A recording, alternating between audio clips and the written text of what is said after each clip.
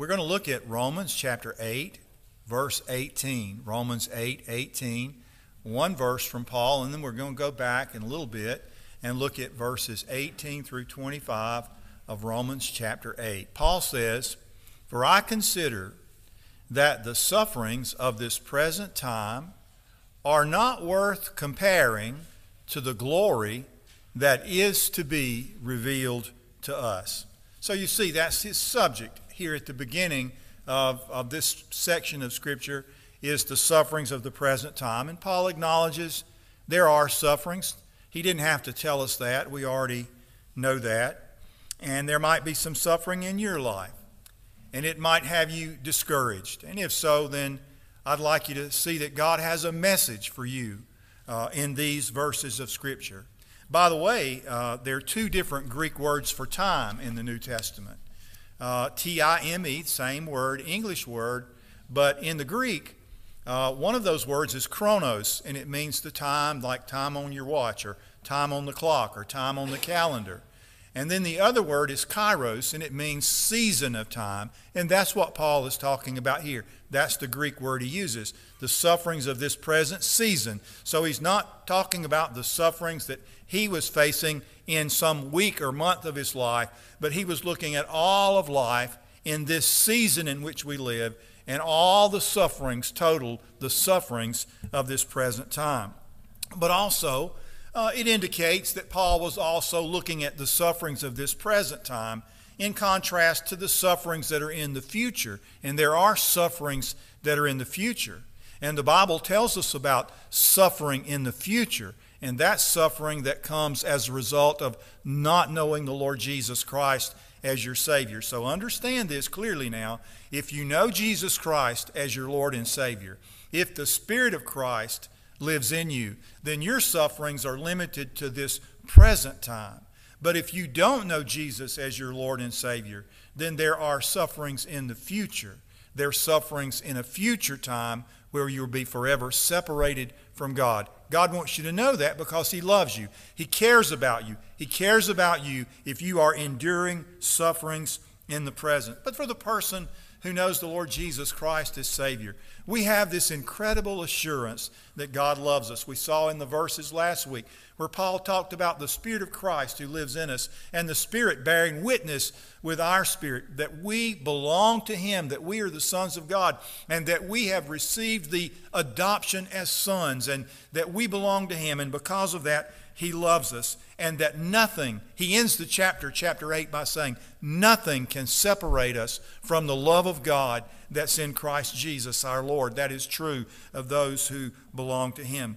But sometimes, honestly, suffering may make us feel that we're separated. The devil may make us feel that we're separated.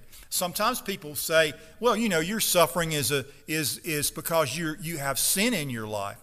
Have you ever had anyone to tell you that? Suffering is because you have sin in your life. That's not so. Suffering is because of sin. Sin came into the world and death came with it. Paul tells us that in this book of Romans. Suffering is a result of sin. Suffering is related to sin, but not your sin personally. Suffering is a part of life in this world. So for the believer, suffering is limited to the present time. But the Bible tells us, this is the good news, that in the future, there's going to be a glorious announcement. And that announcement comes in the book of Revelation, chapter 21, verses 3 and 4, where John said, I heard a loud voice from the throne saying, Behold, the tabernacle of God is among men, and He will dwell among them, and they shall be His people, and He Himself will be among them. And He will wipe away every tear from their eyes, and there will no longer be any death.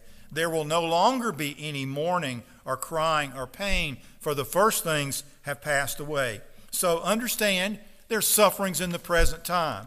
And for the believer, they're limited to the present time. But for the unbeliever, Jesus said, there will be weeping and wailing and gnashing of teeth in a place where the worm dieth not and the fire is not quenched, where people will suffer everlasting torment away from the presence of the Lord. So Paul sets up so many contrasts in the book of Romans. He said, you're either in Adam or you're in Christ. You're in the flesh or you're in the Spirit? You endure sufferings in the present time and in the future, or you only endure sufferings in the present because you know Christ? God knows and He cares about your suffering. So look again at verse 18. Just verse 18. Paul said, "For I consider that the sufferings of this present time are not worth comparing to the glory that is to be revealed to us." So he didn't. He didn't say anything at all about suffering. We did, but he didn't. He immediately turns his attention to what is the first major point of the message this morning, and that is the glory that is to be revealed to us. He says that in the verse, look at it, the glory that is to be revealed to us. What is glory? Well, I think it'd be safe to say we have no idea. Paul didn't know. You say, wait a minute, didn't Paul experience Christ's glory on the road to Damascus when he was struck down by that bright light from heaven? Well, yes, in a way he did. And what about Moses? Didn't the Bible say that Moses experienced the glory of God, saw God face to face, and then came down with his own face glorying with the glory of God? Well, yes, the Bible says that. But in that same book of Exodus where Moses had that experience, God told Moses, "No man can see my face and live." And Paul said, he told Timothy, he was writing about God, and he said, "He is the blessed and only sovereign, the King of kings and the Lord of lords, who alone possesses immortality and dwells in unapproachable light, whom no man has seen or can see." Talking about God. Glory is the face of God, the fullness of God. And Paul said it's the power of God and the presence of God. And Paul said, talking about glory, he said, "Eye has not seen, ear has not heard, neither hath it entered into the heart of man all that God has prepared for those who love Him." So Paul said, when I'm talking about the sufferings of the present time, I don't even want us to think about those in comparison to the glory that is to be revealed to us. And what is that glory? Well, Paul would say, in keeping with that same verse, he might take the words of our hymn and say, "Turn your eyes upon Jesus, look full in His wonderful face, and the things of this earth will grow strangely dim in the light of His glory and grace." But Paul also talked about another glory. Let's pick up now in verse 18. I want to read verse 18 again, but this time we'll read all the way through verse 25. Remember, Paul said, "For I consider that the sufferings of this present time, this present season, are not worth comparing to the glory that is to be revealed to us. For the creation," and by the way, let me stop there and say this word creation, you might read a different word as we go down through the Scripture. If you have the King James Version, it might read creature, so that you're thinking about something besides creation. But the Greek word is the same every time, and it means creation. Not only does it mean creation, it means the sum aggregate of creation, everything that has been created. So think about that. That's going to enlarge your perspective a little bit. Verse 19, "For the creation waits with eager longing for the revealing of the sons of God. For the creation was subjected to futility, not willingly, but because of Him who subjected it, in hope that the creation itself will be set free from its bondage to corruption and obtain the freedom of the glory of the children of God. For we know that the whole creation has been groaning together in the pains of childbirth until now. And not only the creation, but we ourselves who have the first fruits of the Spirit groan inwardly as we wait eagerly for adoption as sons, the redemption of our bodies. For in this hope we are saved. Now hope that is seen is not hope, for who hopes for what he sees? But if we hope for what we do not see, we wait for it. We wait for it. We wait for it with patience. He talks about creation waiting. So creation is waiting First, Paul talked about the glory that is to be revealed to us. And then number two, he talks about the glory that is to be revealed in us. In us. We talked about this book of Romans, and we said that when Adam sinned, something catastrophic happened in our world. First, it was spiritual in nature. The spiritual infrastructure, if you can think about it in that way, the spiritual infrastructure that framed the soul of man collapsed in absolute ruin.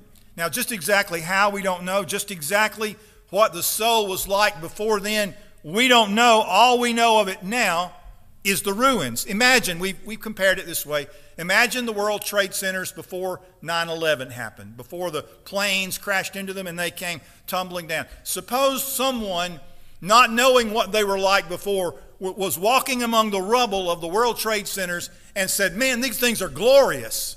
And yet they're walking among the rubble. They did not know what it was like before.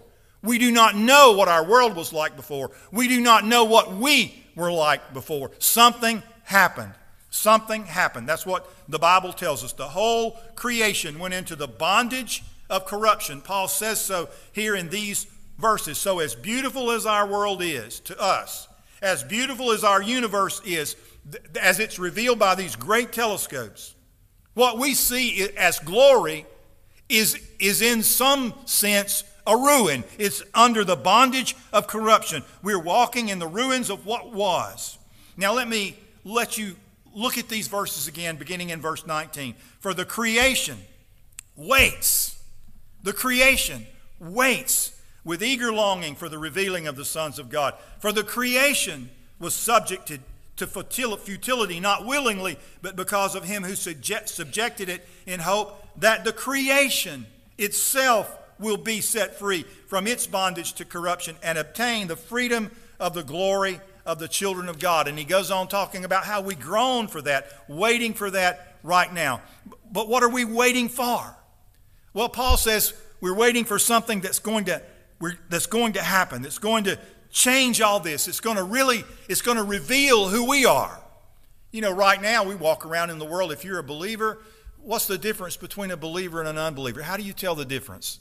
I mean, how do you tell the difference between a Christian and a non-Christian? Do you look at the bottom of their feet? Do they have something on the bottom of their feet? Do they have a little mark on their forehead? Is there something? There's no difference. You can't tell it. You can't see it.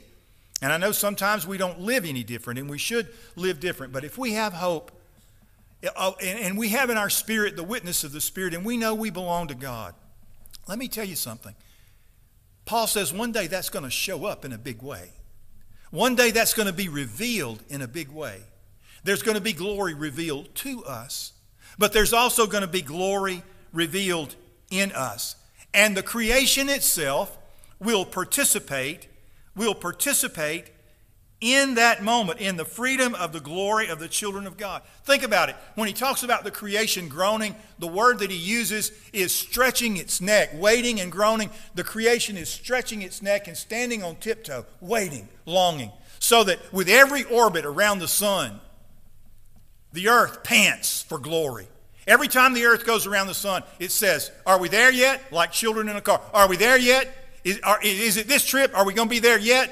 The earth is waiting for that moment. The creation, the whole of creation, the sum aggregate of creation is waiting for something unique, something that's going to happen. But he also says it's not just creation. If you are a believer, that same groaning is in you. That same longing is in you. It ought to be. And if you read the rest of this chapter, you don't have to go very far, where it's not just you that's groaning, and it's not just creation that's groaning, but it says the Spirit, the Holy Spirit himself is groaning, and he groans for us. We'll look at that another time. Now, Paul, look at verse 23. Let's look at verse 23. Not only the creation, but we ourselves who have the first fruits of the Spirit groan inwardly as we wait eagerly for adoption as sons, the redemption of our bodies. And we're going to talk about the redemption of our bodies under the third point, and that is, first we said, the glory that will be revealed to us. In other words, the glory that our eyes will see.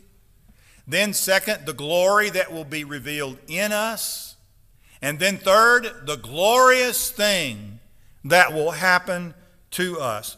When Paul talks about the redemption of our bodies, what is he talking about? How do we describe that? What does he mean by that? Well, one of the ways we can find that out is by looking at some other verses where he mentions that. One of those places is in 1 Thessalonians chapter 4, verses 16 through 18. Most people, when they see this, they focus on the return of Christ or the rapture of the church, and that's all fine if you focus on that. But Paul is talking about also the redemption of the body. So let me show you this. Let me read this to you. He says, for the Lord himself, he's not going to send somebody, listen now.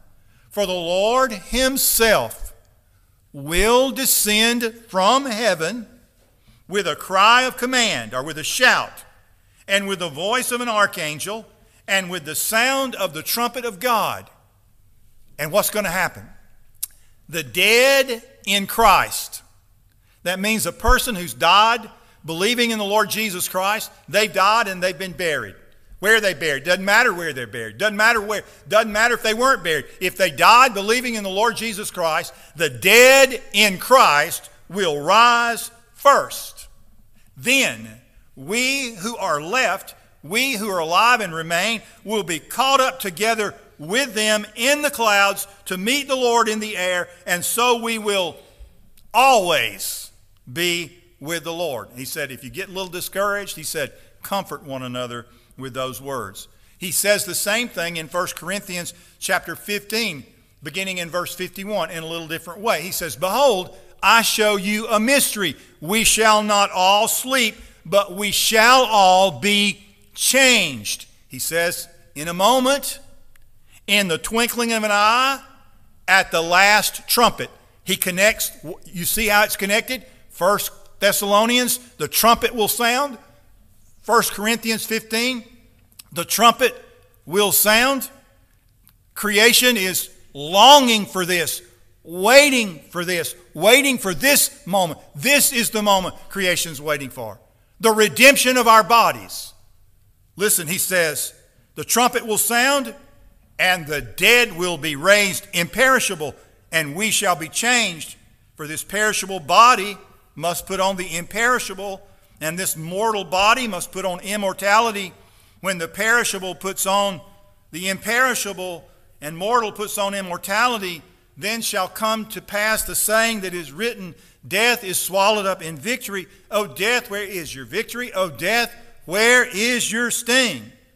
Did you know that in that moment, what Paul is saying is that all of creation, all of it, what is all of it? We don't know. Nobody knows. Nobody knows how far our universe goes. We don't have a clue about how many millions of light years across the universe. But all of creation will go from groaning to glory. All of it. Did you know that in the book of Job, Job said that at the dawn of creation, think of it, when God created everything before the fall, think of it. You think the universe is glorious now? You think it's glorious to look up at the night sky? You think it's glorious to see the sunset? Job said, at the dawn of creation, the stars sang together, and the sons of God shouted for joy. What a day that will be, when again the pillars of creation will dance, and the sons of God shout for joy as the morning stars sing together. And God declares, behold, I am making all things new. No longer will anything be cursed, but the throne of God and the Lamb will be in it, and his servants will worship him. They will see his face. His name will be on their foreheads. Night will be no more. They won't need any night, because he is going to be with them, and they will reign forever and ever. Creation at that moment released from the bondage of corruption into the freedom of the glory of God. What's that going to be like? How can we describe it?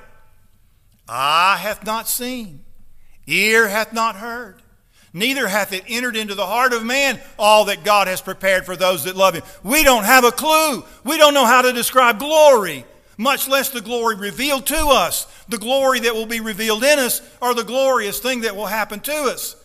We just know that everything broken is going to be fixed. Everything broken in me is going to be fixed. Everything broken on you is going to be fixed. Everything broken about our universe is going to be fixed in some glorious moment that our God works by His own command when the shout is given and the trumpet blows and the dead in Christ rise. God doesn't just want to save you, your soul. Don't think that. That's not the concept of salvation in the New Testament. When He saved you, He saved your spirit, soul, and body.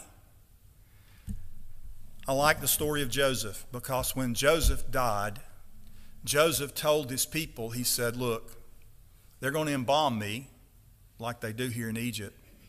But he said, don't leave me in Egypt. He said, when I die, you get my bones. Take my bones. Take them to the promised land. Did you know 400 years later when the Exodus happened, one of the things they did was they got the bones of Joseph. Did you know that? Did you know that for 40 years they carried the bones of Joseph through the wilderness until finally when they got to the promised land, Joseph was buried somewhere in the promised land. That's where Joseph's bones are today. Do you know that when our Lord returns, those bones, those dry bones will live because they belong to Him? Did you know that your bones will belong to Him because you belong to Him? That's a glorious moment. Paul said, in this hope we were saved. He said that's what salvation is all about. Because salvation tells us that the sufferings of this present time, it's just temporary. There's something beyond this time. And we have a hope if you've put your hope in the Lord Jesus Christ. And I hope you have. Do you have such a hope? Are you looking forward to the day the trumpet sounds and Jesus returns? Are you terrified about that day? You say, I don't know what might happen to me. Well, Paul says here in the book of Romans, you need to know that God wants you to know that you can trust Him and you don't have to worry about anything else because nothing will ever separate you from the love of God that's in Christ Jesus our Lord. Let's pray.